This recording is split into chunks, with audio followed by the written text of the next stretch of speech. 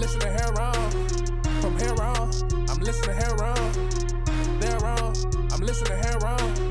From here on, I'm listening here on.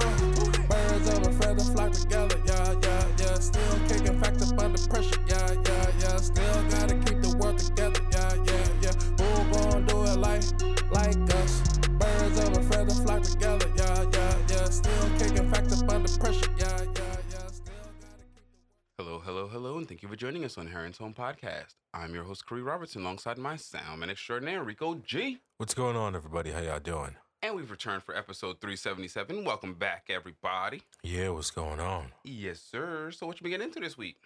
This week I didn't see too much. I got to see a couple more episodes of Baki Season 2. I got to catch up to episode 4. And I also got to see this week, or last week, the weekend was the Gear 5th episode of One Piece. So I got to check that one out. So that was pretty interesting. Dope. That's what's up. But Did this season of Baki reference his grandfather? Not as far as I know. Not to the point I only where asked I'm in yet. because one of the anime YouTubes I follow started putting out Baki content, and they were talking about him. I was like, "Oh, is that what the new season's on?" But just a guess. But yeah. Yeah. I mean, it might come up in passing, but it seems like there's the current I guess the current bad guy takes focus in that regard, or so it would seem anyway. That's what's up. So is the season shaping up in your first impressions? I mean, it's Baki, you know what I'm saying? Okay. Shaping up it's just as crazy as the previous seasons for sure. Exactly, that's what I'm hoping. If not even more wild. As long as I'm getting Baki, that's all that matters. I'm not expecting to understand anything. Yeah, I mean, there hasn't been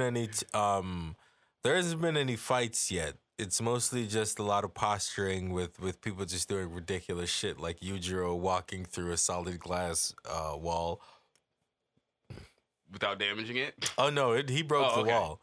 He broke the wall, but he just face first force warp the glass until he smashed through it with his face. Bro, you remember the one fight with Baki where he fought the dude with the whip arms? Yeah. Bro, that was sick, dog. This nigga really got whip arms? But yo, it's about the pain. It's about giving lashings. It's the flick of the wrist, bro. Look at the flick of the wrist. It's how you be catching motherfuckers. But yeah, dude, Baki, you go here for the grandeur. You know what I mean? You're not looking here for anything but over the top fights. So I'm hoping the build up is worth it. Because I'm assuming if you're on episode 4 and there's no fights, this is the build up. Yeah. They're definitely building like I said, it was the dude. They resurrected the dude from the prehistoric era, and everybody wants to fight that nigga. So nobody has fought him yet, as far as where I'm at. So it's pretty much just everybody, all the fighters reacting to him, pretty much. It's funny because the manga's not particularly paced from that. From what I've read of it, it's they mix in some stuff, you know what I mean? A little bit of training, you know what I mean? Something that is a little bit more action-oriented to keep the reader motivated. But the anime seems to be paced very much more slowly. Yeah. I don't know. Have you read the manga? No. Oh, okay. No, absolutely not. Baki so I wouldn't really have a frame of reference for that, but... Yeah, I mean, we'll see. This one, it's definitely not like any of the other seasons, for sure. Oh, okay, so in the other seasons, they were, because in the other seasons, there were fights, right out the gate. Okay, very true, yes. They were, that was the whole point. I was thinking. And whereas this one, it's they spent a lot more time posturing than anything else and sort of explaining why everybody wants to fight this nigga. But also, the big thing is, people can't fight him because he's a national treasure and, a scientific, his scientific value to mankind is worth too high. So it's essentially you can't just walk in and fight the King Tut display at the museum. The funny part is if you beat that nigga, I hope you know you're the new science experiment. You know what I mean? A lot of those niggas who I don't even think about that. They're just I just want to fight him. It's gotcha, bitch. Yeah, cool. But they still wouldn't be as valuable as him. I mean, yeah, you'd be interesting because you beat the nigga, but that nigga has blood cells from the prehistoric era. He's literally, he's like a defrosted dinosaur essentially. That's alive. Yeah, it's funny though. It's everybody wants to see dinosaurs, but what's the value of dinosaurs in modern day? It's like, other than our intrigue, it's like, all right. I'm pretty sure that's the only reason why people want to see it. Yeah, I mean, because they're not around now. Like, if we found dinosaurs, like, could we develop laser eyes? Because if that was the case, I'd be like, yo, let's get these dinosaurs found real quick. But if it's just for, like, hey, cute dinosaurs, I'm like, all right. Yeah. I mean, to be fair, I don't see a lot of people clamoring for dinosaurs. Not that it's possible to get them made. Yeah, there are. Like, they tried to resurrect the woolly mammoth. You know, and oh, actually, there's actually a project. Sorry, I want to go aside because you said that. It's funny, but so chickens are evidently very distant relatives to the Velociraptor line, and so evidently they have atavist genes in which if you turn off the chicken genes, they will express raptor genes. And so yeah, dude, they've tried to resurrect dinosaurs a lot actually. But yeah, nothing more than just pure curiosity. Yeah, no and I don't see it like being a movement enough to change like anything. You know, in order to change the current landscape is basically what I was thinking. I very seriously doubt the value of a chicken-sized velociraptor. Unless you're just trying to terrorize people. I mean, it's science. You know what I mean? It starts out with no value, but you can learn to do a lot of shit with it on the way. Remember, fucking penicillin was an accident on something completely different. True. So, you know, that's the whole thing about science and humans is we find shit where we weren't even looking for shit. Mm-hmm. We dope like that. Yeah, but the whole moral of that story was like, yeah, no, people are definitely trying to resurrect dinosaurs for some odd reason, as if they didn't go extinct for a properly good reason. But yeah. Nonetheless, I'm sorry, what were we going on? No, that was it. Baki, and that's it? My man's is like a dinosaur. Oh, yeah. And they wanted to fight him, but they can't because, you know, he's like a very valuable specimen. So that creates this natural impasse that the series is yet to get over at the point where I'm watching. All the episodes are released. How many are there? 10 episodes, I believe. Okay, that's what I thought, too. And so, yeah. Dude, I'm definitely going to binge watch Baki once I am not too busy. You know what I mean? Like, we're going in, it's Kenny G's birthday coming up. So, yeah, I've been chilling, getting everything ready for that this week. So, next week, when I am free and clear of said responsibilities and I'm on the home stretch to Carolina's birthday, definitely going to fit Baki in there. Nice. But, yeah, man. What else have you been catching? This is the One Piece the Gear 5 episode was pretty interesting. You know what I mean? They did him some justice. It's all right. Unfortunately, it's got a lot of the same issues that every One Piece episode has. So that part was a little bit disappointing, and they did it even worse by stretching it out. So there's a lot of repeat animations that it's just unnecessary. That just was like, yo, I literally just saw this like 2 minutes ago. Feel me? But so beyond that, do filler on a very pivotal point. Bro, they always do filler. They're never not gonna do filler. I expect filler, but usually they're respectful about it. They don't do it in the middle of any. That's because you're not watching the One Piece. You feel me? That's literally what it's known for. Yeah, because One Piece is so popular and it's Toei's biggest cash cow. It's done year round.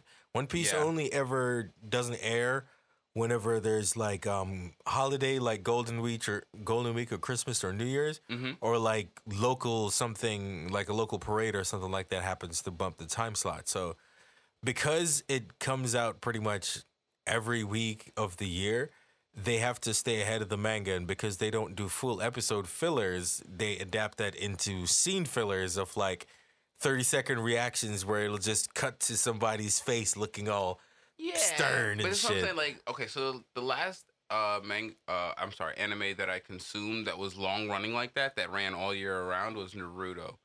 And I will give them credit, like they had big filler gaps. Yeah. Don't get me wrong. Naruto what planned. Typical animes do is they have entire filler episodes, so you don't need to do that. Yeah, absolutely. But it was also planned, and so like when Golden Week and things like that would come up, because they are such major things, their episodes were scheduled. You know what I mean? And the animators would take that into account in the storytelling. So yes, you would get a little bit of jank in terms of like, oh, we got to wrap this arc because the episode's going to air at a time when we know that it's going to... But it did smooth the watching experience, I will say that. Like if you were aware of the schedule, you know. So it's nice when they do that. But clearly they did not here. Nah, they never do that. It's like they're like, yo, it's One Piece, my nigga. You're coming anyway. You're showing up anyway. It doesn't matter how well or how bad we do it. It could be that One Piece is just that big too. Yeah. No, that is what it is. 100%. It is Toei's. It is One Piece is for like the last 10 years. There's only been like 2 years when it hasn't been the top selling manga of the whole year, and those years were Demon Slayer years. You feel me? And the wrap up of Attack on Titan. See, One Piece is good, and I definitely get the allure to it. I don't understand why it's so big. Like, it's the size of One Piece that surprises me. I would say because the story is dope and it appeals to everyone, and it's been going on for 25 years, so it just like it pulls in people as it goes, and usually the people that it picks up stays with it. It's so funny that a story that lends itself to such a left-wing socialist interpretation is so readily enjoyed and accepted by such a hyper-capitalist society. I think that's super ironic and it's hilarious to me, but I love it. That's what I'm here for. I'm glad that it's well received. I mean, to be fair, you know what I'm saying? Like, Luffy speaks to most of the people that... It's not like he speaks to the one that's creating the capitalist society. You feel me? He speaks to the ones that are just experiencing it. You know what I'm saying? And that's the funny part is that most people in the capitalist society don't realize that they're not capitalists. I mean, it the is what it ultra is. 1% are the capitalists that this society's named after, not us. Hey, man. We're labor. We are consumers. We are everything but that. You know what I mean? But yeah, it's hilarious, man. I do enjoy One Piece and the delicious irony of its consumption base. Yeah. Yeah, One Piece was lit though. At least it was nice to see Gear 5 animated. That shit is kind of ridiculous. They did at some points they went a little ham, and it was a little bit hard to read in some places. But overall, it's pretty. It was a nice debut, and I'm really looking forward to seeing what the rest of the fight looks like, because it really only gets more ridiculous from here on out. And I believe that nigga Kaido only lasts for like 5 issues before he gets murked, so there's only like 4 episodes of Gear 5 left. Yeah, that's not a lot. No, that's how Luffy does it, bro. If he premieres a power up on you, it's because you're only gonna survive like Don Flamingo went down in like 4 hits after Gear 4 was debuted, my nigga. Like, damn, it was that quick. You know what's funny is that I think he the anime debuted made it and longer. he just that's another thing the anime does too. They draw shit out and make it look more ridiculous. That definitely made it feel longer than what the manga presented. If it was that quick, yeah. And my man's just kicked him across Dressrosa like 2 or 3 times. And then, like, I believe 3 times. He kicked him across the Dressrosa 3 times with 3 different moves. And then he was like, nah, fuck that. I'm about to end this. And then they did the one challenge where Luffy beat him with King Kong gun. So, yeah. And the same thing with Gear 2nd, too, when he debuted that shit against Lucci. Pretty much, it was a done deal. Like, he only fought Lucci for a little bit, for shortly after he debuted Gear 2nd. So, this is one of the downsides of being a villain. If your big thing, if Luffy gets a power up while he's fighting you, yeah, he's gonna pie you out, bro. But I mean, isn't that the general MO for anime? Yeah, that is the shonen format. If I power up during this fight, it is a wrap for you. Yeah, that's the shonen format. If your power up is actually worth anything, then if you debut it against someone, it should beat them. Yeah. Oh man, that's definitely like, you know, it's interesting because I like that about Jujutsu Kaisen is that a lot of the characters do so much planning that there's not a lot of that present as much as someone just figured something out and they kind of just apply it to the fight. That shit is dope. Yeah. I mean, there's a lot of figuring shit out in One Piece too. You know, it's just. Well, you got to figure out the person. Then again, it's also a completely different power system. So comparing power systems from anime is easy to get apples to oranges comparisons really quick. Well, what I've also realized is that the general through line is the concept of understanding what your enemy is doing. You know what I mean? Whether it's understanding how they're applying their ninjutsu, understanding the I think that's one of the things about Jujutsu Kaisen that kind of people appreciate is that or enjoy is it literally takes that trope and applies it directly to the power scaling. Like, you know what? The more you figure out is the stronger I get. Ooh, that's a flip on it. You know what I mean? Because usually if you figure out my power, I become depowered because you can counter it. Yeah, but now in it sounds a lot like it's a reversal of that. You know what I mean? Yeah, it's a lot like Nen from Hunter x Hunter. Nen is a lot like that too. How it gets like the power development gets really really in depth. As a matter of fact, it does feel like a lot of the Jujutsu power Kaisen power system. It does feel like takes some inspiration from Nen. I wouldn't doubt that. I'm sure that the mangaka probably has stated his inspiration because they're usually good about that. You know what I mean? Like, There's not a lot of, there's no shame in saying that I was inspired by something else in these, in anime and manga as far as I've seen. They're usually pretty good about. Yeah, it's a small community and they fuck with each other heavy. It's not like you're competing to get in the industry. Once you're in the industry, it's just like, it's something that I've thought about a lot about with other content creators. It's like, I don't like competing with other content creators. I like thinking them as coworkers, you know what I mean, rather than anything.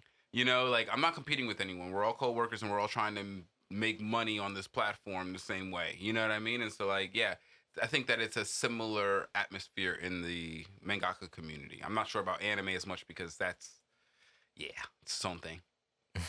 But yeah, the mangakas are really good about that. But anyway, yeah, back to what you were mentioning. Nah, the fight was lit, man. We were talking about One Piece. Yeah, and the fight was super dope. I'm looking forward to see how the rest of it develops, and hopefully they tone down a little bit of the fuckery. Like they're doing the most sometimes. They're doing the most, and they turn it down just a little bit. Shit might actually read properly. Because there was one time where like Kaido like shoots a dragon breath at him, and Luffy like rubberizes the floor, picks it up, catches the fireballs in it. It like Looney Tunes stretches and bounces back at him. Doing a lot, okay. And then, but part of that, when they were doing that, the particle effects on it just looked so weird that, honestly, I only truly understood because I kind of knew what was happening. I knew what was supposed to happen, but it was just kind of difficult to read. But other than that, where the anime is a little bit kind of weird in spots, it was a pretty fun episode. It had all the awesome One Piece emotional beats of like Kaido being like, yo, that nigga Luffy's dead. Everybody surrender now. And then Nami was just like, Nami was just like, yo, fuck you, oh lizard bitch. Yo, little ass dragon. You ain't shit. Talk about some Luffy's dead. Fuck you. You don't know what the fuck you talking about. Luffy's still alive. Yo, I love the energy from Luffy's crew when the motherfucker starts talking shit. Lizard face ass bitch. Bro, she started calling him all kinds of shit. Like I don't remember, she called him a lizard something and something else that was pretty savage, but like some kind of like slimy snake or some shit. Like she was just going in on that nigga, giving no kind of respect to that dude. And that's the type of energy I like to see in One Piece, you know. Yeah. But I'm looking forward to see what the fight looks. I like when people don't respect their enemies. It's like, nah, B, we fighting, bro. Like, stop that, bro. You a super villain. Or not even respect, like fear. You know what I'm saying? Like she's feared of like she can still talk shit to that nigga who can instant kill her pretty much, and that's you gotta be obstinate. That's to your that enemies. Energy right there. You gotta be obstinate to your enemies. Otherwise, why would they respect you? Only if you got niggas that watch your back though, because she would have been donezo if it wasn't for Marco. I mean, shit. That energy definitely got her the kind of. She definitely got a return on that energy, and if it wasn't for the third party, she would have been dead. I mean, that's what homies is for, though. You feel me? That's your fault if you don't got homies. Yeah, I saw this one meme that was just like Luffy overthrowing a regime because he just visited the country 2 days ago and somebody gave him food. Yeah. He's like, yo, I'm gonna destabilize this whole country. This is what I mean. Because this girl that's oppressed just gave me food. This is and what I mean. fucks with her now. This is a very left-wing and progressive idea that, because the alternative is to walk into that scenario, see that oppressed person, and then believe they are oppressed for a reason.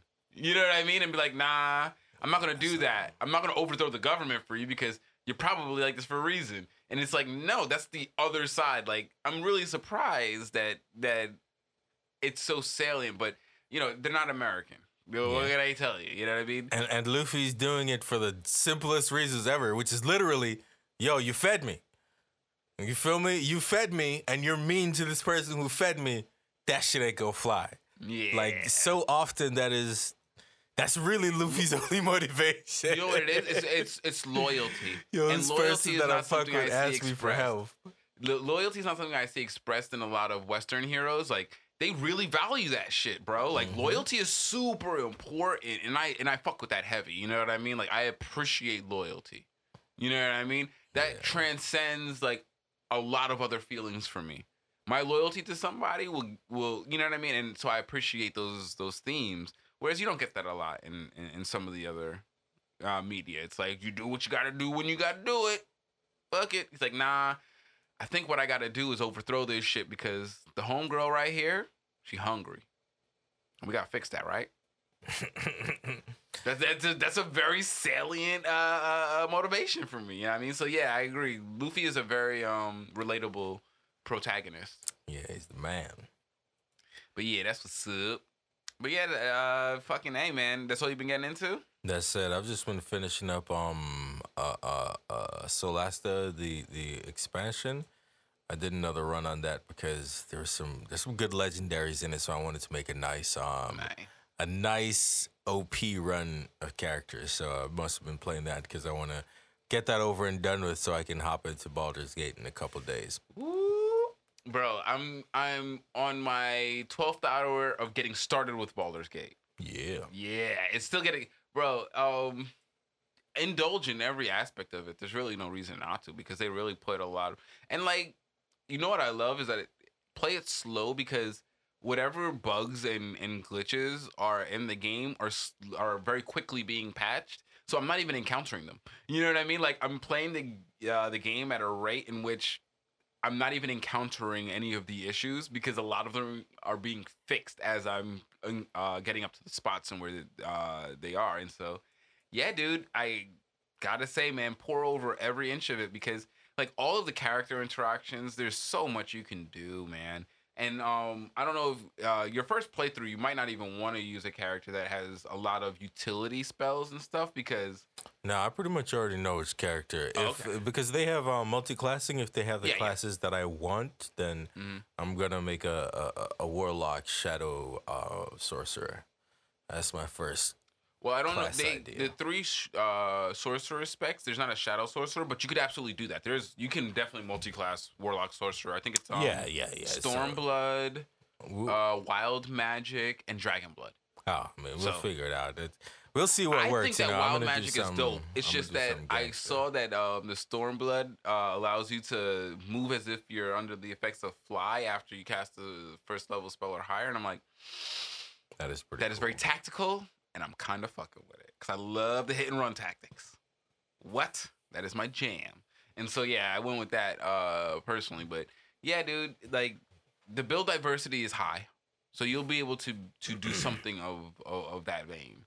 I don't know if it's going to have the build diversity of some of the other games because you've played a lot more TTRPGs more regularly than I. I mean, it shouldn't be a big deal because even Solasta, you can't even multi-class in Solasta, you know? So I feel like Baldur's Gate 3 is sort of a natural upgrade to the game that I'm playing anyway. I'm trying to think of one of the ones you talked about before this that had a fucking epic amount of... Oh, that would be Wrath of the Righteous. It has a ton of... Not that. Customization. It's not that. You know what I mean? But it's 5e.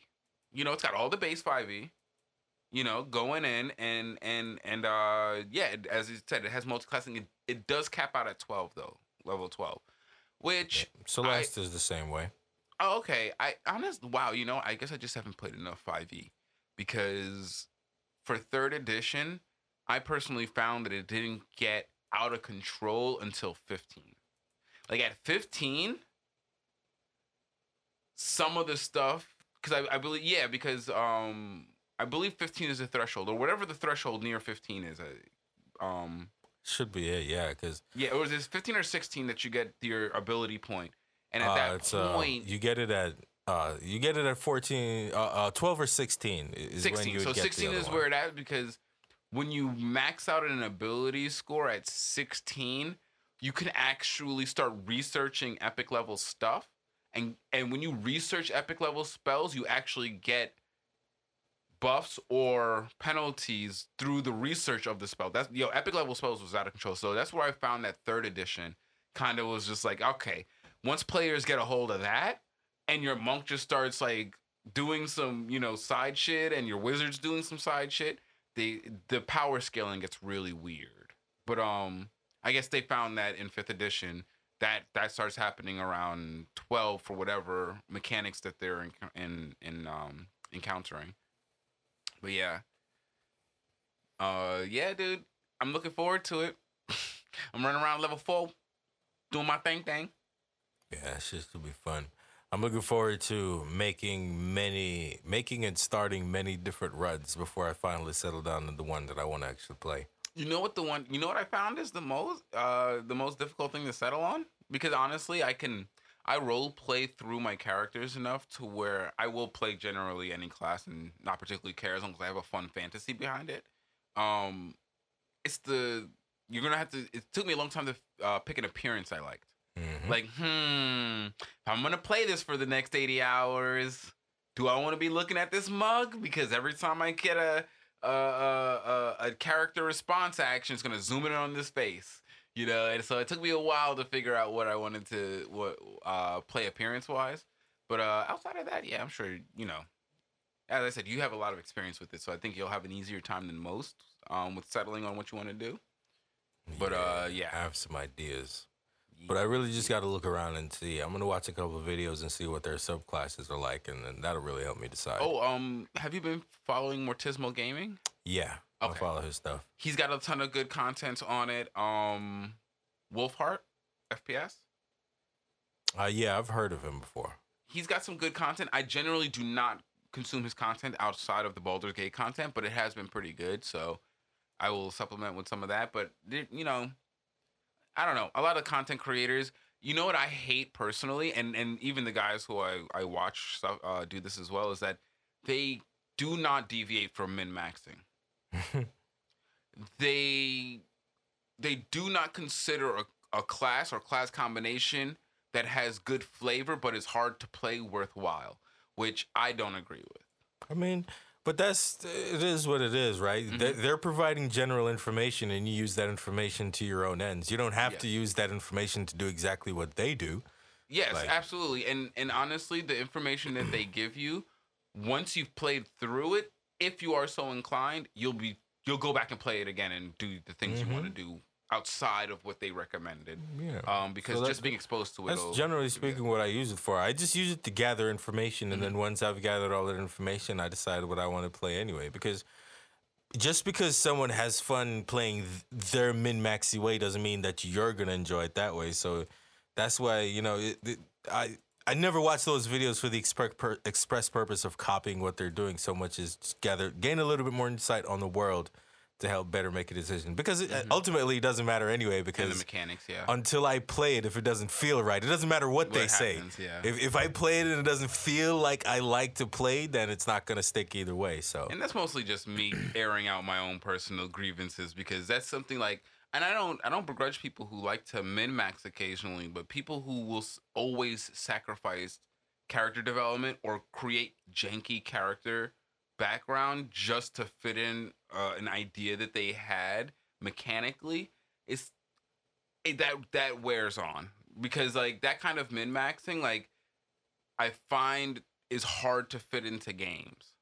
You know what I mean? Because the character stories don't flow well. But when you have the idea and then you min-max the concept of the character, I find that to be a generally more productive game plan. Like, I could fit that into anything, you know what I mean? Whereas in the person who's just like creating backstory to validate a min-maxed ideology, it's like, that don't even make sense, bro. Doesn't even make sense. And it's like, dang it. All right, I guess I'll try to make something cool up for you. Whereas everyone else has very interesting organic things that'll fall into their backstory that I can now put into their path because they had a genuine concept beforehand. You know what I mean? But yeah. Anyway, as I said, my personal gripes with min-max RPers. But yeah, moving on from that. Yeah, Baldur's Gate 3 fortunately holds close enough to its TTRPG roots that you have a huge amount of things that you can do to role play to compensate for all kinds of class models and things of that nature. So I definitely look forward to playing it more because I'm not interested in the min-maxing aspect, and they've done tons to make the game interesting outside of that. Like Larian really put their foot in it, man. They really put their foot in it, and that is rare. You know what I mean, for the video game industry right now, you know, because with the quantity of games that get released and the amount that actually live up to the work put into them, I think there's a disparity there to some degree. But you love to see when it actually hits, right? So Baldur's Gate 3, definitely looking forward to hear your initial impressions when you jump into it. But yeah, that's pretty much all I've been getting into. Is I've been playing some Baldur's Gate 3. Been getting ready to.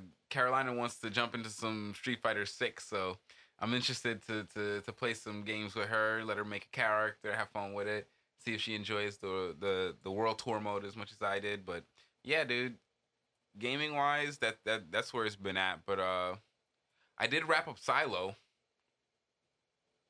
Yeah, the resounding silence, man. No interest whatsoever, bro. It unfortunately didn't. It didn't like, you know, write itself to stick the landing or anything of that nature. It ended with slight. The thing is there was no definitive answers. There was some inclinations as to what was going on, but overall, no answers. Is it the end of the series or just the end of the season? I mean, for the love of God, if there's any Jesus out there, it would be the end of the series. But I'm pretty sure it's going to get a second season because this shit got overwhelming. Like, it got like an 8 out of 10 on Apple. Like, people love that shit. Show. And it's like, oh my God. Like, are y'all really just eating the pandering and just saying, like, they're good actors, so we have to give them a good score because, boy, is it bad. And let me tell you. I mean, that's not true because there was lots of good actors in fucking Secret Invasion, and people didn't like that shit at all. Man, facts. That's so true. It's got to be something else. Yeah. Well, I think Secret Invasion also had something else that contributed to why people were so negatively received to it. And I think partially it is the same kind of thing. It has to do with, you know, the conditioning of the American audience, you know? Nothing that shows black love does well. Nothing that shows positive black love does well. And even though Nick Fury's wife was a Skrull, it showed that they were having tough times, but they were able to reconcile and they loved it. And nobody wants to see that, unfortunately, in this country. And so, yeah, I can see why a ton of people fucking went through Secret Invasion and just threw away all the good stuff and just focused on the negative stuff, because there was tons of good stuff served in Secret Invasion that was worth watching. Granted, yeah, there was tons of critique of that final fight scene that was pure fanfare. You know what I mean? Like, I get it. Like, how come when she transforms into Drax, she has his tattoos? That's not genetic. Or why is she using Ebony Maw's rings when she transforms her arm? It's like, I get it. It was fanfare. You know what I mean? But that's why it was there. It was fanfare. You know what I mean? It wasn't completely unmerited. And so, yeah, there was tons of stuff in Secret Invasion I think could have been at least balancing to make it a middling performance. But I don't know. I just never see anything that shows black people turning out in the end of their situation, you know, persevering. You never see that end well in terms of ratings. And that just is what it is. In terms of you know, Silo, I think people liked it because they saw a reification of a world that they would expect, you know, and moreover, it's an exact reification of the right wing conservative ideology. They see a power structure in which you have the Bidens and the Pelosi's, the rich white guys and white women presiding over a group of minorities to get a coalition to overthrow the rightful minority of white people. That is the power structure of this show. That is the power structure that they imagine is going on in this country. And so I can see why people like it, is because it doesn't violate any of their expectations. You know what I mean? It reifies ideas that are already very present in the society. And so, yeah, you throw a bunch of nice actors in there, and you put AI-generated music that is created from a conglomeration of the most popular music for those scenes. And yes, people who are not critical of their entertainment experience will probably like it. And I feel like that's what's going on with this. My bad. Did I just go in too deep on that one though? Like, I just find it really weird that lines up so well. And then even Carolina's description of it on a whim was like, yo, this reminds me of Fox daytime television. I'm like, it's exactly what someone who would watch Fox daytime television would assume the world looks like. But yeah, I don't know. That's just me, man. That they didn't. So I'm assuming that if you're interested in watching this, hopefully you would have watched it by now. But yeah, I'm not gonna watch. No, not you. Yeah, I'm sorry, not you. You're talking about the audiences, because I'm about to go into heavy spoilers. You know what I mean? Like, yeah, bro. I wouldn't even recommend you watch it. I wouldn't ask you to watch something like this, because if you didn't think of my recommendations were in high regard before, if you watch this, you definitely would not watch anything that I ever recommended again. Like, this is just, it's a flat experience. It's flat because, yes, it has good actors in it. Yes, it has some production value. Yes, it is designed and produced to hit things that are generally likable to the public. But a good show that does not make. And unfortunately, in Silo's case, it feels like somebody who was either show running or responsible at a very high end had a weird agenda that they wanted to push with this show, and they put it in there. Oh boy, did they put it in there. And then the worst part is that they put a female savior character into the show that has an unambiguous death at the end. And it's just like, guys, your own savior character couldn't even succeed because she didn't fit your model of who the hero should be. Like, it's crazy to me. It's wild to me. Like, if they were setting up for a season 2, and you know what it struck me as? And you know what? And I like this one better because it didn't force anything. Night Sky. You remember I talked about this show? It had what's the name of the guy? I think his name is J.K. Simmons. The guy who does like the State Farm commercials, the white guy. He does J. Jonah Jameson. Yeah, it was J.K. Simmons. Okay, J.K. Simmons. Okay, whoo, got it right on the first time. It had J.K. Simmons in it, but and it was pushing all of the same shit as this show, but they didn't force the whole minority underpinning thing to it, and so it didn't. At least it wasn't offensive. You know what I mean? Like, because it was literally the same thing. Like in The Night Sky, there was, you know, unseen structure, societal structure underpinning our world that was controlling things beyond our knowledge, and it was a slow trickle of knowledge, and the interplay between the two was where the tension of the show was. Like, very similar, but it didn't have this weird demographic agenda to push. That was just like, why? Because the original novelization, I don't think was doing that. Not from what I read, at least. and not from the characterizations that people drew from the novel. You know what I mean? Like, none of these characters were purposely depicted as black or white. You know what I mean? Like, the few descriptions that were depicted were relatively inane from what I saw. And so for them to pick that up and make it such a prevalent casting choice just seems weird. Seems super, super weird. But yeah, so the show focused too much on the tension between the antagonistic forces and the protagonist, rather than focusing on the mystery and allowing that story to develop under it. You know what I mean? Like, because that was literally the least interesting part of it, was that part of the tension. All of the value was in finding out what the fuck was going on and why society chose to do these silos. And then on top of that, they didn't clearly answer that question at the end of season 1. And on top of that, made a huge reveal of a huge question again, in that there's dozens of these silos right next to each other. They're all just happening. There's little petri dishes throughout the landscape.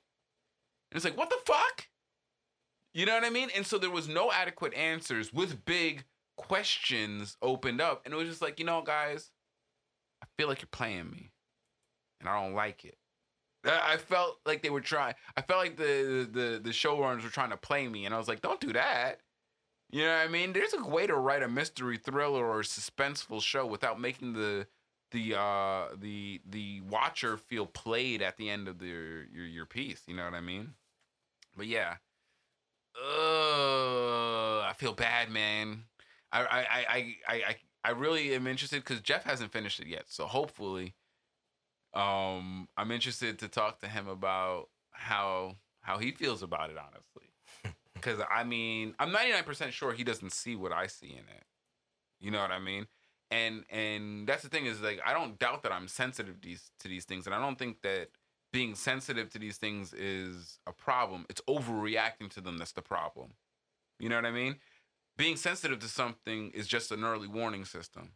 Overreacting to something is like, you got to socially acclimate yourself to that. You know what I mean? You got to be able to control that, you know? And so, yeah, dude, like, I hope I'm not overreacting by letting it color my vision of the whole show.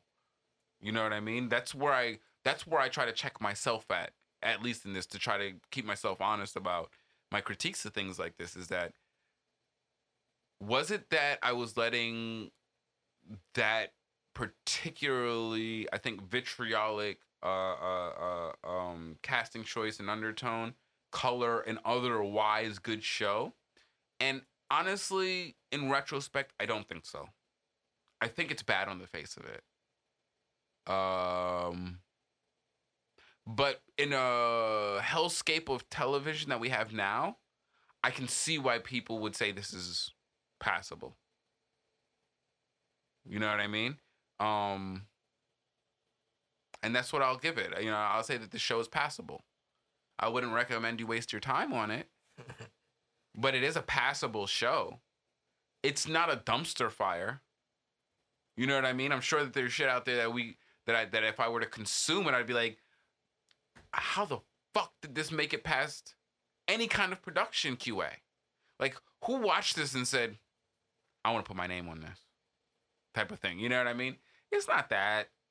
And I think that that's the problem with a lot of the actors who saw what came out afterwards, who might have been sensitive to the undertones that they were pushing, is that in the end, it was passable, and so it wasn't worth raising a stink about. It's just, the best thing to do is to learn that's how this person rolls, or that's how this particular casting director and or director and or producer rolls. And if you don't like it, don't work with it. You know what I mean? That's your best takeaway from this, because, and in most cases, as an actor, you don't really get to see none of that anyway. Like most actors aren't privy to see how it gets cut up They just exactly. record That's what I'm shit, saying. Yeah, and then at a later date, they get to see. There was no way for them to know process. that this is what they were doing in production. None of these scenes look bad until you put them next to all of the other scenes, and you see like, holy shit, all of the tech people are Asian. But all of the you know what I mean? The rebel tech people are white. And it's like, why is that? How did that happen? You know what I mean? Like even okay, let's say that it was that in that world, that's a valid thing. How did that happen? Because in our world, when things play out, you just don't see homogeneity like that in any workforce ever. Unless the employer is like, yeah, enslaving them. Yeah, there's only one time in history we saw homogenous employment like that. You know what I mean? And so it's like, let's not do that. And that is a joke, and it's a bad joke to euphemize slavery as homogenous employment. But you know, I assume that you guys can see the distaste in that joke. But nonetheless, you know that I that's why I'm. You know, I look at it and in the way it's reflected in the show, and it's just like, I'm not upset at you for doing, you know, what you think diversity is, but you did diversity in literally the worst way possible by making a diverse cast and then only casting people of certain demographics in certain roles. Why? Literally every one of the secretaries is Southeast Asian. They're all like, look like Filipino women. And I'm like, what? How did that happen? How would that randomly happen in your society unless it's socially engineered?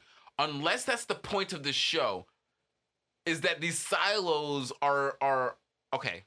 And honestly, and see that I believe is their fault, because God forbid that's actually the point of the show. And they're doing this completely ironically, completely self-aware. And that's the point of the show, is to show that they're learning about this and showing to be a negative thing. Mind blown. I would be pleasantly surprised if that was the case. But I know that hoping for that would be setting myself up for failure. What do you think the likelihood that they're doing this completely self-aware is?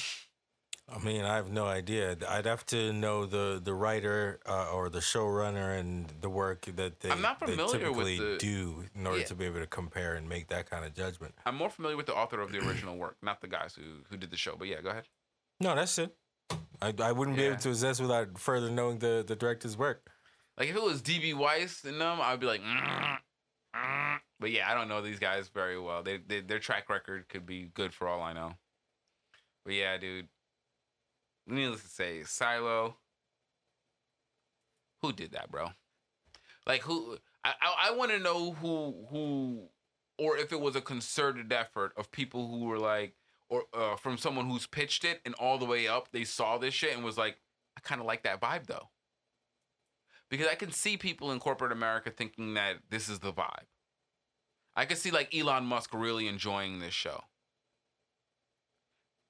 And that's what bothers me. You know what I mean? Like the kind of people I can see enjoying this show are not exactly like people who I think who I have particularly high expectations and or image of in my head. But yeah, Silo, we're gonna go ahead and give that one a 5. I'll call it a wash. How about that? Because I fuck with my man Common and Rashida Jones heavy.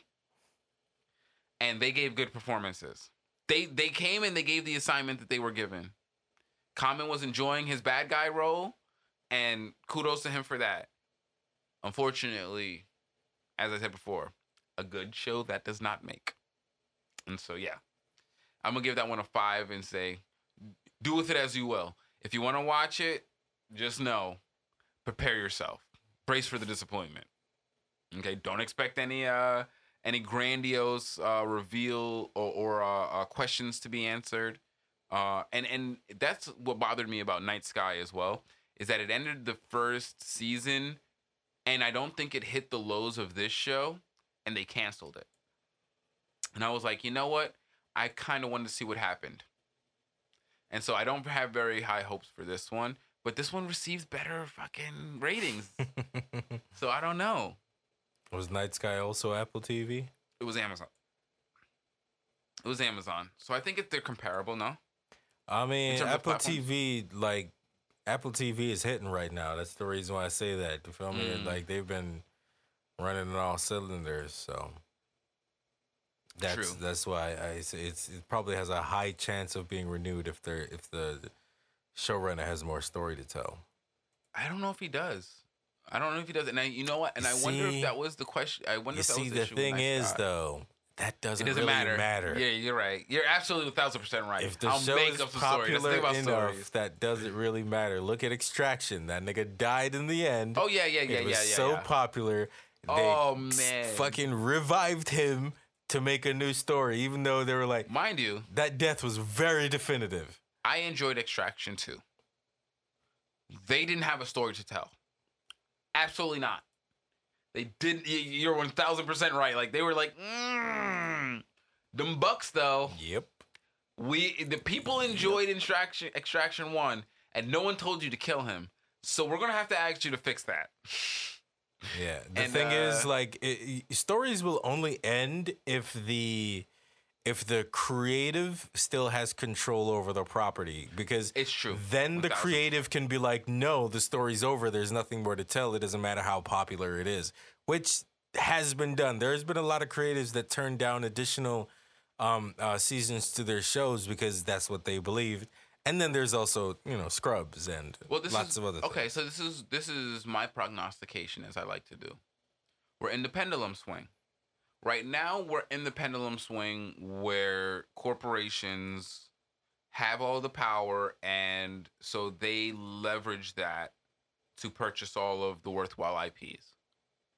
Now, I think that once that hits its peak, its zenith, that side of the pendulum, they purchase all of the usable IPs, and they tank them. And what IPs are left can't be developed because the only thing that can write for them is AI, and the writers aren't willing to fix those scripts. You know what I mean? So then, bad stuff gets produced. The pendulum starts to swing back towards, I assume the other end of that spectrum is indie development. You know what I mean? So hopefully, once the pendulum swings back to the other side and indie developers are creating the things that are profitable, they'll be able to bargain with the corporations so that when the pendulum swings back towards the corporations, they are wise enough not to sell themselves short in the contracts. Because the only way the corporations gain leverage is if people start signing bad contracts. And then they start setting precedents over time with these bad contracts. You know what I mean? So I don't know. Maybe in the next, 5 to 10 years, we see some really positive change in this, because the strikes that are present right now, those are only going to lend more to the pendulum starting to swing back towards more independent movies and development in terms of entertainment, right? Would you say that's a crazy assessment? I mean, I don't know as far as like whether or not it swings, but that's the market that I'm always looking for anyway. You know what I mean? You're always talking about like those guys and that shit, and it's like I only fuck with good shit anyway. So I'm not waiting for the pendulum to swing. Like, yo, can you make good shit now? Because if you make good shit now, I'll fuck with it. And so ultimately, as far as like what the landscape is gonna look like, I have no idea. I'm not really watching the tea leaves that deeply to be able to really assess. But as far as like the consumer, that's exactly what I'm doing. My shit always stays the same. I'm not gonna spend my money on your shit if it's not good. So ultimately, none of that stuff really matters. You feel me? If you're not making something that I enjoy, then you're not seeing my money no how. So yeah. So my mindset in prognosticating based on those things is because the best shit is gonna come out wherever creatives are directing their energy. And if they can find subsistence living and all of that stuff and abilities to progress, their creativity through going into corporate entities and allowing them to exploit them, in return getting a livable wage and so forth. That's one side of the pendulum. And then the creative energies will be moved towards that. Whereas, if they can't get it there, and a lot of the finance is starting to be able to be loosened up away from corporations and being funneled into more independent studios, then they can pay a livable wage. The creative energy goes towards that end of the industry development. And so now we, you know what I mean? And that's the only reason why I say that, you know what I mean? Is just, where is the preponderance of good stuff going to be? And there is literally zero value in that, because it doesn't matter, because the creatives aren't actually consciously following that wave. They're just trying to eat and create. You know what I mean? And so whatever combination of societal forces gives them that's where they're going to be. You know what I mean? I'm just articulating those things so that hopefully if I hit any ears of somebody who's in that situation, they could think a little bit more deeply about it. Because if you're ahead of that wave, just, you get to make better decisions. You know what I mean? And so that's the only reason why I go deep in it, because you're right. And I'm sorry, I engage you as a proxy for the audience at times to try to keep the conversation, not just my voice. And so, yes, I do understand that a lot of times it's not that you don't, it doesn't speak to you where you're at on that subject in particular. And so, I understand that. But yeah, moving on from that, just speaking on the industry, we might as well jump into it. Marvel VFX workers, they have been moving to unionize, which I think is a great move. Now, I believe they filed paperwork. Usually you don't want to hear about this until the paperwork is approved. You know what I mean? Like, the farther along they are when you hear about unionization efforts, the more likely they are to succeed, because they're going to start getting opposition. Now, I don't know what image most people have of Marvel Studios, but I'm pretty sure they're just not going to want them to unionize, in all likelihood. And moreover, they have a ton of, I think, and I have no other way to put it, class pressure to not allow this to happen, because Marvel VFX is a international union. That kind of union is industry changing, just like the United Auto Workers Union is industry changing.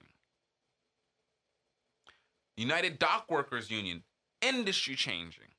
When unions can cross national boundaries, they go on to the level of global capital, which makes them able to compete better for themselves and makes them even more powerful as domestic economic forces, because they are wielding global economic capital, rather than just partaking in whatever value they create in their domestic environment.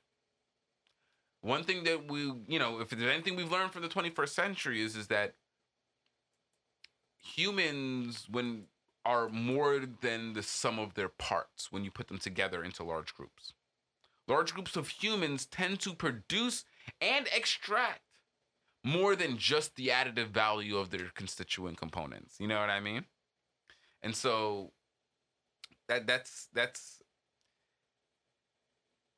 is the dangers of a union of this type in particular, more so than even an Amazon union, which would have to probably start from the municipal level and work their way up to the national level.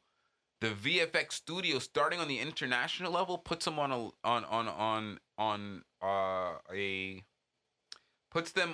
a bargaining level that is very scary, because if there's anyone who they can't replace with the AI yet, it's the VFX studio.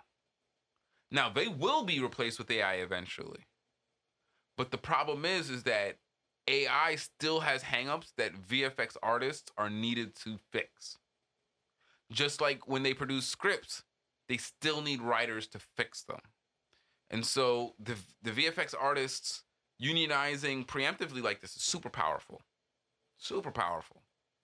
And so, yeah, you know, and unions are inclined to show solidarity with other unions. So if Marvel Studios wants to stay in productions at all at this point, they either start with good relations with this union or they stop at formation altogether, because they aren't going to be able to bully them the way that Disney is bullying like the actors and the writers and directors right now, because the VFX artists have the ability to collapse their future, I think, more readily than any of the other actors. Did you watch Black Mirror? Only like a handful of episodes, but I never really got into it. Okay, but did you see the one where they had appropriated Salma Hayek's image? I did not. Okay. So there was an episode where they appropriated Salma Hayek's image, and just the episode was about the opaque, insurmountable wall that you would face if you were to attempt to get your likelihood back from an AI that has been generated from any kind of terms of service that you agreed to. And so, yeah, it's one of those things that I think that the VFX artists see the writing on the wall, and they don't want to let it get too far down the road, so that they're playing catch up, which I think is smart. But yes, all that is to be said, I'm definitely rooting for them. We got to show a lot of support and solidarity with them, because if they unionize, they will very much likely show solidarity with other unions, and so that will only strengthen the writers / directors / actors / stage hands and stage workers strike that's currently happening. You know what I mean? So yeah, I thought that was interesting. You know, did you hear what was going on with Billy Porter? No, I did not. You know, I don't know if he was trying to help bring awareness and solidarity to what's going on in terms of disbursements, but he's out here making statements, and he's like, listen, even I'm living paycheck to paycheck. I gotta sell my multi-million-dollar house because the show that I was on. That's not what that means, bro. That's not what paycheck to paycheck means, bro. That's not it. That's not what that means. I'm glad that you sit down, bro. That's not it. That's not it. If there was ever a time to interrupt, that was it. Not right now. Not right now, bro. Thank you. You have equity in a multi-million-dollar house. That's not paycheck. You can downgrade to $1 million house and have $1 million in the bank from the sale. And so that is not paycheck to paycheck. Thank you so much, because the fact that it's lost on so many people, it shouldn't surprise me. I know it shouldn't. It really shouldn't. But I'm just like, what the fuck is wrong with you people? Like, he makes this statement. Of course, a ton of people were like, hey, bro, please don't. That's not it. That's not it. Buddy. That's not and then they're like, look at the insensitivity to Billy Porter. And I'm like, are you fucking shitting me? Yeah. That was the nicest way to ask him not to jump out on this fucking ledge, because all of the people love Billy Porter. I fuck with Billy Porter for the most part. If they use the most obvious defense, I would be confused. Ugh. You feel me? They use the most obvious defense, and you're like, how could they use the most obvious defense? It has nothing to do with anything else. Yeah, but it has the highest chance of deflecting the issue. So yeah, pull that gay card for sure. Deflect like a motherfucker. Don't take no kind of responsibility for that stupid ass statement. Do your thing. So, you know, that is what it is. But I do think that it raises two things that I think can be addressed. And that is, A, the extreme disconnect that some Americans have with reality. Because to use the term paycheck to paycheck, in which you could say, hey, I'm not doing as great as I should be as somebody who is on amazing shows and should have royalties. I've been on 10 seasons of American Horror Story. Like, I know I have to sell my house. And I'm not saying I'm laying, you know what I mean? A little bit of self-awareness would have made that statement completely okay. Because do I think he's in hardship? No. Do I think it's fucked up that someone as successful as he is has to sell his home? Yeah. No, because I do think that Billy Porter should be successful given the content that he's put out and his accolades, his popularity. If celebrity is sellable in America, yeah, I do think that he should probably be compensated. And he shouldn't, if he's been, budgeting his finances within his means, no, he shouldn't have to sell his home. But I don't think that the way that he went about that is actually giving that energy. And so, come on, Billy, bro. Don't do that. That's not that energy, I think, doesn't bring the right attention to the strike, if that's what he was trying to do. Because I do believe that honestly on the inside, all he wanted to do was bring attention and tell his story. Yeah, I mean, Billy Porter seems like someone who has the ability to read the room, so most likely that was just tipsy tweeting on his part or some shit. Yeah, I think that was definitely I don't think it really reflected, and I don't think that he had time and energy put into thinking about what he was saying, given, you know what I mean, the response and the way he said it. So, but yeah, I just thought that was funny in reference to what's been going on. Moving on from there, dude. All right, have you seen what's going on the social medias with Punk and Waka Flocka? I have not. Bro, so Punk is a professional fighting game player, and he was recently at EVO, did his thing with Cammy, who was a very underplayed character. He didn't win, but he placed well. Plays way better than 99.99999% of people. So yeah, I think it was top 4. Yes, very well. Here comes Waka Flocka popping shit on X or Twitter. Fuck that shit. On tweeting at him on Twitter about, oh, look at you using Cammy. If you really wanted to win, you would have used a better player like JP, this and that. Oh, yo, I'll put $5,000 on a fight with you. And I'm just like, bro, it's one thing when you talk shit about people on social media who are just engaging in social media, or even if you want to talk shit to somebody who is a professional, don't do it in reference to their field, because now you're encroaching on their work. And this is not just because I'm a Punk fan, because I think Punk handled it very well. He's like, listen, I don't play for free. I don't think that you actually have the money to put up $5,000, so I'm not here to play no games with you.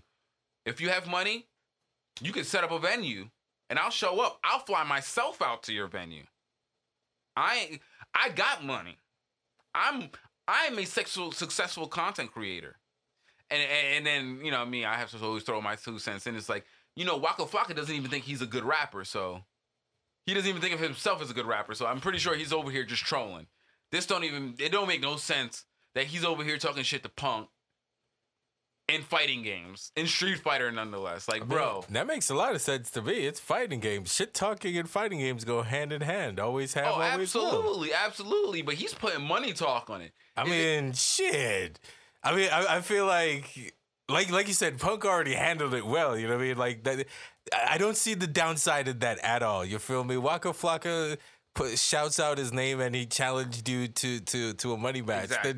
Then smash Waka Flocka in a money match and then get your publicity and the bread. And he said that was a complete possibility. You feel me? What I don't like is how the fighting game community is somehow trying to impress upon Punk and, I guess, other people that he should be up to fight for free. If he was really about that smoke, he wouldn't have to get paid to do it. And broke niggas can have whatever opinions they have. Nigga. You feel me? Broke niggas say a lot of things. Broke niggas can have whatever opinion they... Hey, people who are not you, they can have all the ideas they want on how you should make your money. Ultimately, that shit ain't got nothing to do with them anyway. And so, yeah, I think that the fighting game community, unfortunately, like the rest of the internet, is filled with too many fucking kids. Because only a fucking child... Nobody who has worked significantly for money and who considers themselves a professional would come to that conclusion. It is clearly children who are garnering that opinion. Mm-hmm. Because, nigga, You know what I mean? Like, nobody can come to you and ask you to record their book for free. It's facts. Do you do way that? Too much work. Hell you know no. what I mean? It's way too much work. You know what I mean? Like, do you think that Punk doesn't put work into making sure that he can bust that ass? He puts time and effort into this. And for him, and for people, especially in the fighting game community, to know how much people have to lab to be consistent and good at this game, and then expect them to go and fucking fight for free. It's like niggas who expect rappers to fucking rap for free and freestyle for free. It's like, yo, y'all niggas don't respect them as people, bro, because no professional would do that. Yeah. No professional. Well, that's no doctor's taking your kidney out for free, period. And you pretty much hit on it right there.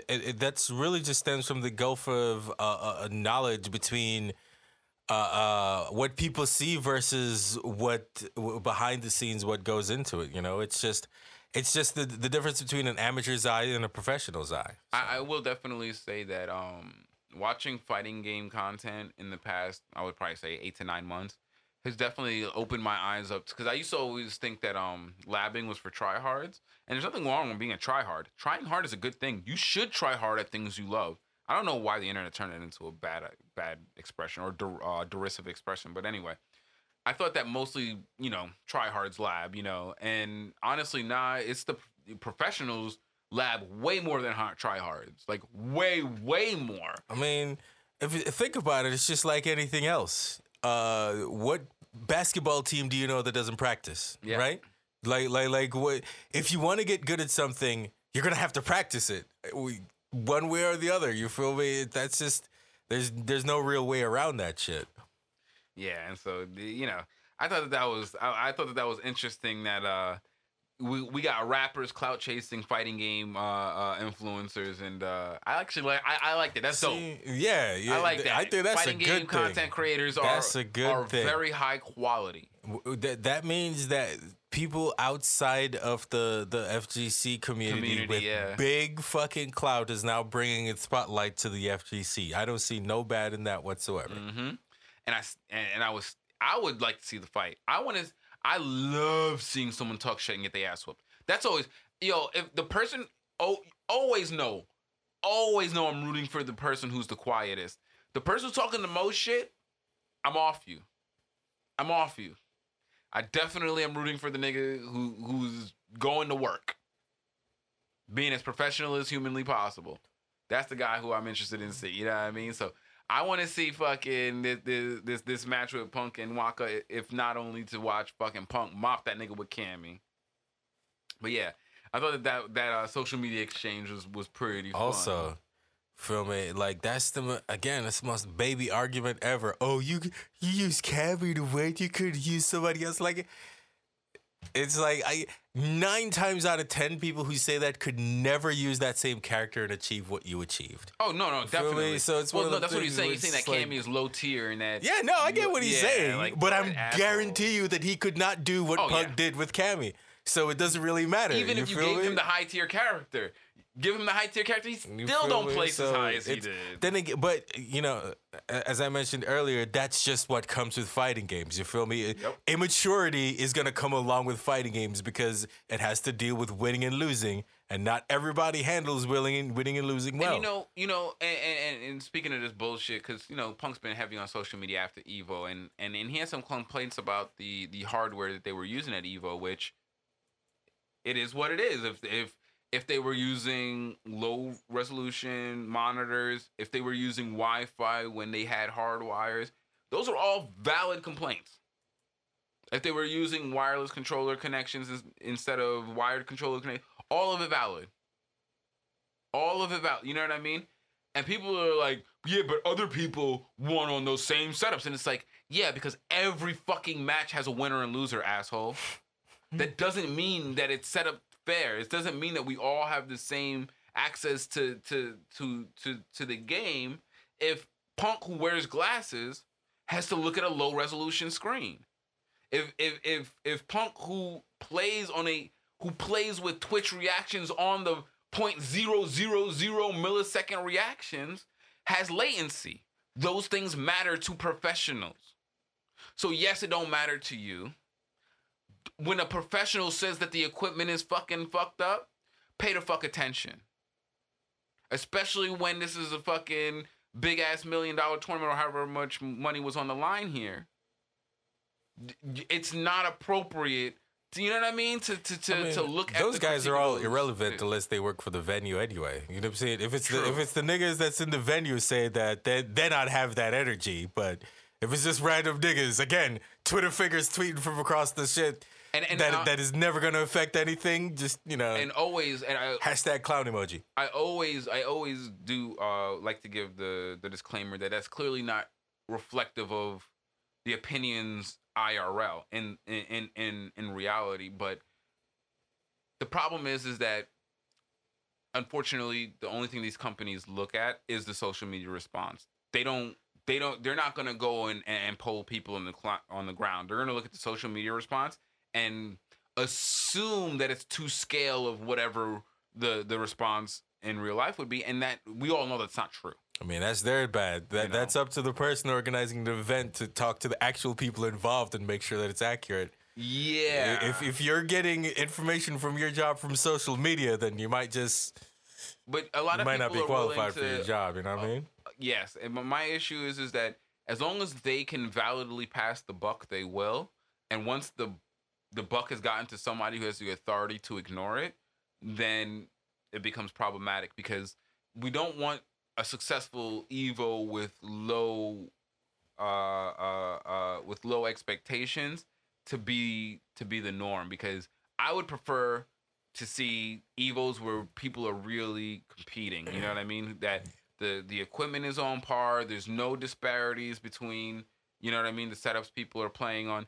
And I mean, the PS5s, like, unfortunately, there was a lot of equipment malfunction. Like, some of the, people were playing some of the PS5s, and when they attempted to take out their flash drives, the PS5, the entire slot would come out with their flash drive. Like, the PS5s were overheating. All info and feedback that will be very, very good for the organizers of this and future events.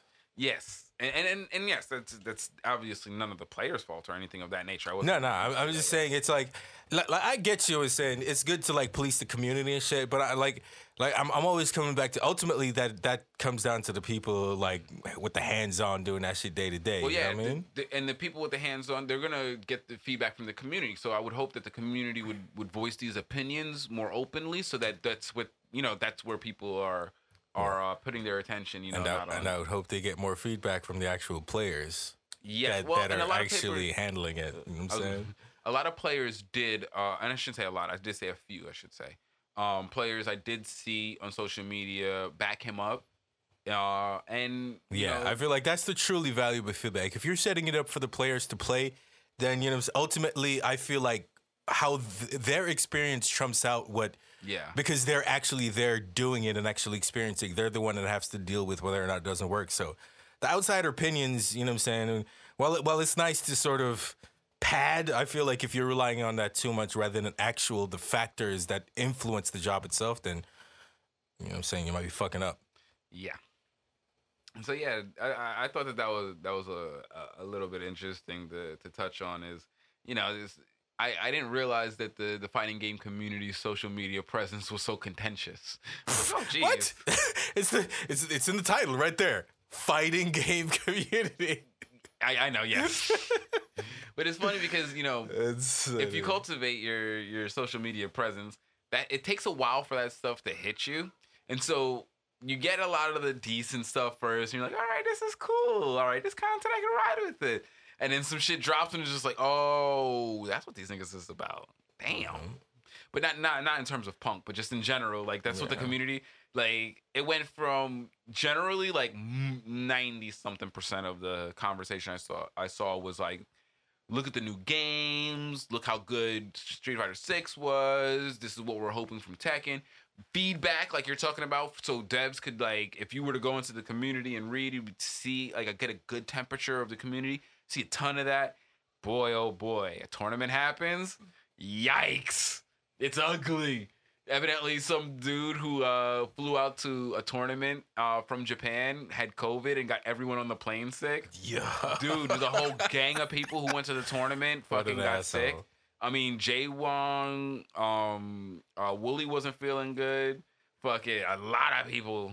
But I mean, Wooly was coming from Canada, so he wasn't there. But he was at the tournament in the same convention center. Bro, it's COVID, baby. That bitch made the spread. Feel me, dude. I don't know, man. I'm just like, yeah, I'm good. Fuck that. Not worth it. Oh man, I saw this fucking hilarious clip. This dude was telling a story about his mom used to be a really nice lady, and she took in this one guy in like 2019 and gave him a room. And then after COVID, he caught COVID and stayed around her knowing that she was immunocompromised and had respiratory issues. And she died. He was like, yo, nigga, like every 2-3 weeks, I just go beat that nigga's brakes off. There you go. Go put that nigga in the hospital every 2-3 weeks. And I was like, you know what? I might be the animal, but I kind of feel him. Yeah. I'm not even mad at it. Oh, man. That kind of inconsiderate, that's like the worst, man. Like lazy inconsiderateness. But yeah, whoever would like know, and then the worst part is that I believe that like the person knew because they posted about it afterwards. It's like, well, guess it wasn't worth going and getting everyone sick. And it's like, dude, wait, what? You knew? It's like, fucking A, man. Like, I'm not missing Evo. Like, dude, really? All right, I guess, man. But, like, I don't know if this is the community of people that you want to be fucking infecting with respiratory. These aren't, like, the healthiest group of people that you're going to encounter. You know what I mean? In the world. Like, that's a pretty fucked way to be. But, yeah. Dude. Tons of drama and controversy around all of the conventions that went on this weekend. Or during this week, my bad. But, yeah. Moving on from that, what else been going on? Dude, I thought this shit was hilarious. So Disney decided that Ice Cube has been trying to pitch his Big 3 basketball league, which, not for nothing, I don't know if you've been exposed to it, but that shit is entertaining because it's a lot of retired professionals, and these guys are still athletes. You know what I mean? They are still capable of playing well. They're not putting in like that young boy energy. You know, they're not putting in them. That, you know what I mean, that 2015 Steph Curry, you know, energy, but these guys are putting in good games, you know what I mean? And it's 3-on-3 basketball, so it's a lot less, you know what I mean, rigorous for them. But it's a decent league and it's entertaining, and as an alternative to the NBA, I think it's not the worst thing I've ever seen. Way better than the XFL. But he pitched it to Disney. Disney was like, you know, I don't know, man. And it was funny because, you know, it was during a pitch round. So there was a bunch of other ideas being pitched. And it's fucking hilarious because Disney ended up going with the PFC. Are you familiar? No. The Pillow Fighting Championship.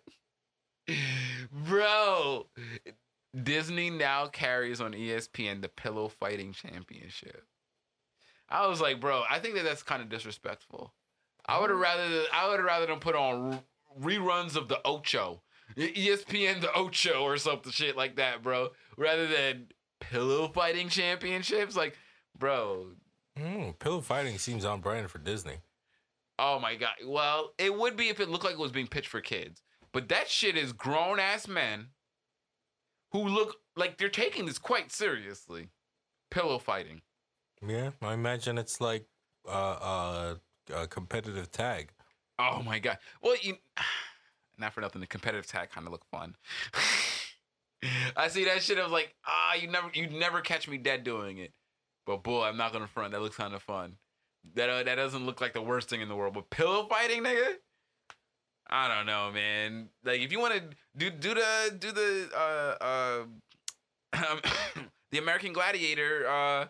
You know what I mean? Jousting joints that they used to have. You know, that makes a little bit more sense to me. Pillow fighting. I think it was just... You're not their target demographic. When was the last time you pillow fought? Clearly. Clearly I'm not the target demographic. But I just thought that was hilarious. And honestly, it's like, man, Disney really, like, they not fucking with nothing that black people mostly fuck with. That's not a thing. You know what I mean? Even though... things that black people fuck with, 9 times out of 10 catch on. What do black people fuck with that hasn't caught on yet? That's my question. And if the Big 3 is getting patronage, even if it's catering to black people, what's the likelihood that that doesn't catch on with white people just like every fucking thing else that black people does?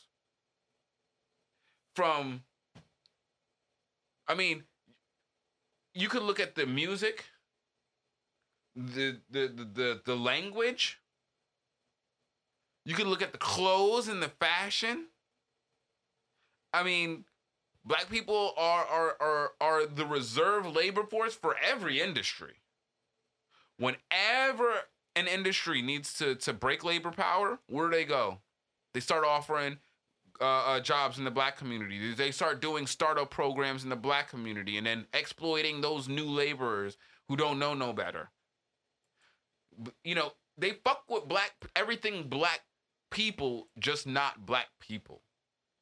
You know what I mean? And so I think that it's a little bit fucked up that was their competition and that's what they got passed up for. Because, you know, we can make all the jokes and I know that they have a demographic and all of that stuff, but the big three basketball leagues is technically G-rated. It's all ages. The rules are far less contact because these are older men. And it's basketball. It's a sport. I know kids who love basketball. You know what I mean? Like, very young kids who love basketball.